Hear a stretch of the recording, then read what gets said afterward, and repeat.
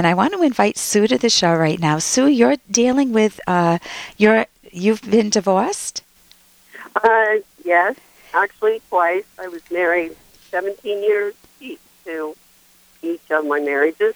And my first marriage was, he was an ex-Vietnam vet and drank a lot. And we had 3 children together. I basically left because of that. And I did remarry to someone who had 3 children of his own. So I raised 6 children, and I'm planning for a future with our retirement.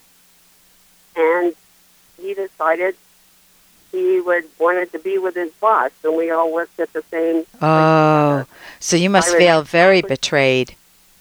Yes. I dealt with a physical abuser and then went to a mental abuser, and didn't realize what mental abuse was. And give me one sample of mental abuse that your second husband gave you. I didn't realize it was mental abuse, was not talking to you, yelling at you, couldn't talk to you without raising their voice, and didn't really downgrade you, just didn't talk to you. Okay, so he treated you as invisible. This is a key word, Sue, that the essence of any genuine romantic relationship is feeling important, feeling valued, feeling cherished, feeling wanted, feeling adored by your partner. Now, that's not going to happen 24/7 in any relationship. You're going to have spats, but you need methods to resolve those spats in a loving manner rather than the silent treatment or the wall of anger, because that is very dismissive of you, your whole psychology. It's saying, you are not worth my time. I don't need to talk with you. And you can't reach me, because if you do, I'm going to give you a tsunami of anger. Yes. Well, I did go through therapy for it, and I'm going to bring this through you. You're going to come through this very quickly. I came through it quickly, but you still have the residue. And I'm not saying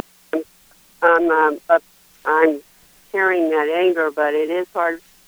I guess I'm still hurt, and I'm kind of like standoffish of not wanting to get involved with another relationship with so many men out there, and I guess women that just want to go out to have sex. They call it hooking benefit. up. Benefits, yeah, friends with benefits, right. That's not me. Right. Okay, so you're wanting a genuine romantic relationship, and it is your question, what is your question? How to go about dating again? How to go about dating and finding, because the therapist informed me that I've had two bad marriages with the abuse, and not to get involved. It's very likely that I would get involved with another abuser. Yeah, it is very likely that your selection method is putting yourself down and trying to please the other person and staying with them without being able to hold your own, without being self-valuing. And you need knowledge. And I have written a book with another author called The Selfish Path to Romance. Okay. And it's in the word selfish doesn't mean what it sounds like. It doesn't mean that I'm going to teach you how to be a my way or a highway gal. It means that you're going to be able to value yourself, to maintain your self-esteem, your self-respect. You're going to be able to nurture yourself. And that's genuinely, in a very healthy way, concerned with your own self-interest, which is selfish. You're not hurting anybody. You never would hurt anybody else. But you're not going to let them hurt you. You're not going to be the doormat in life. And one of the first things we emphasize is when you meet a new person, number one, you need to have the right approach to that. You need to know what you value in yourself so that you don't find yourself saying to yourself, will he like me? Oh my God, am I good enough? Am I pleasing him? Am I doing what he wants? That's the wrong approach. When we go shopping for dresses, we don't go in and say, oh, will the dress like me? Right. We say, what? Well, I like the dress. Exactly. Does it look good on me? Or, And so when you're Exactly, Sue. So when you're shopping for a lifetime partner or at least good companionship, you may decide not to marry. You may decide just to play it safe for a little while. But you need to know a person from all angles. You need to put on that dress or be with that new person and look at it in the mirror from every angle, the way we do when we try on a dress.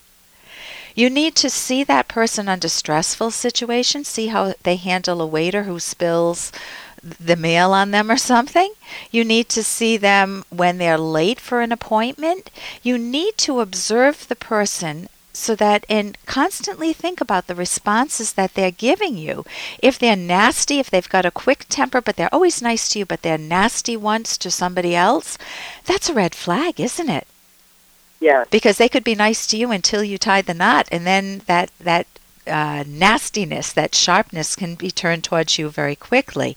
So it's we talk about how to engage your mind and not just go by emotion, but to analyze what your emotions are, whether you're feeling angry, whether you're feeling put off, whether you're feeling invisible. And knowing what you want too is really important. And people vary in everything. You'll have different interests from the people you're dating, different tastes, different values, different habits, different attitudes towards fitness, what you like to do for leisure. So there are some things that are okay. You can trade off. Like there are things my own husband is interested in that don't interest me, and so be it. It doesn't affect our marriage. And the same, there are things I'm interested in. I like to go to theater maybe twice a year. He doesn't enjoy that. And oh my God, I love him so dearly that I don't care if he doesn't go to theater. That's a trade-off. But there are moral things. If I felt invisible with my husband, or if he felt invisible with me, we would need to go to counseling, or we would need to have a long talk. We would need to figure out where did the rupture occur in our relationship. And is it repairable or not? So when you're meeting someone, we go in detail in a book. Part 3 is all about finding your soulmate. Part 2 is making yourself lovable. Part 1 is talking about visibility, needing what is the essence of a romantic relationship. It's not just friends with benefits, as you're saying. So go ahead. Well, I was just going to say it's so different from the first sport to the second because I'm older. And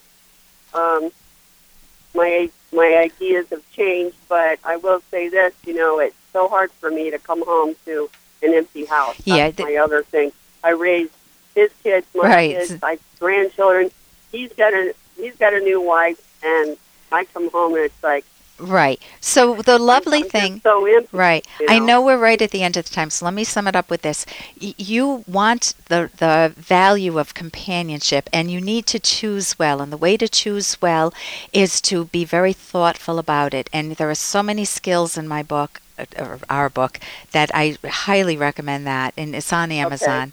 So, listen, thank you so much for the call, and I wish you some wonderful romantic happiness. Thank you so much. Oh, Bye-bye. You're welcome. Bye-bye, Sue. I need to feel important. Instead, I'm living in the shadows of her life. Her family and friends are everything. I feel invisible. I thought my husband's love would be enough to help him get over my affairs. Why can't he just forgive and forget? What does he think he is? Perfect? He's so selfish. How many lose themselves in a romantic relationship, feeling unimportant, taken for granted? Or perhaps they lie or cheat and think their partner should forgive and forget. I am Dr. Ellen Kenner, clinical psychologist and co-author with Dr. Edwin Locke of the romance guidebook, The Selfish Path to Romance. Provocative title? I know. By selfish, we mean the self-valuing, self-nurturing way to romance. You never want to lose yourself in a relationship. You want to create a win-win partnership to value your own and each other's goals and dreams. Discovering how to be true to yourself in a romantic partnership is learnable and key to romantic happiness. Check out our book with its daring title, The Selfish Path to Romance, at Amazon or selfishromance.com.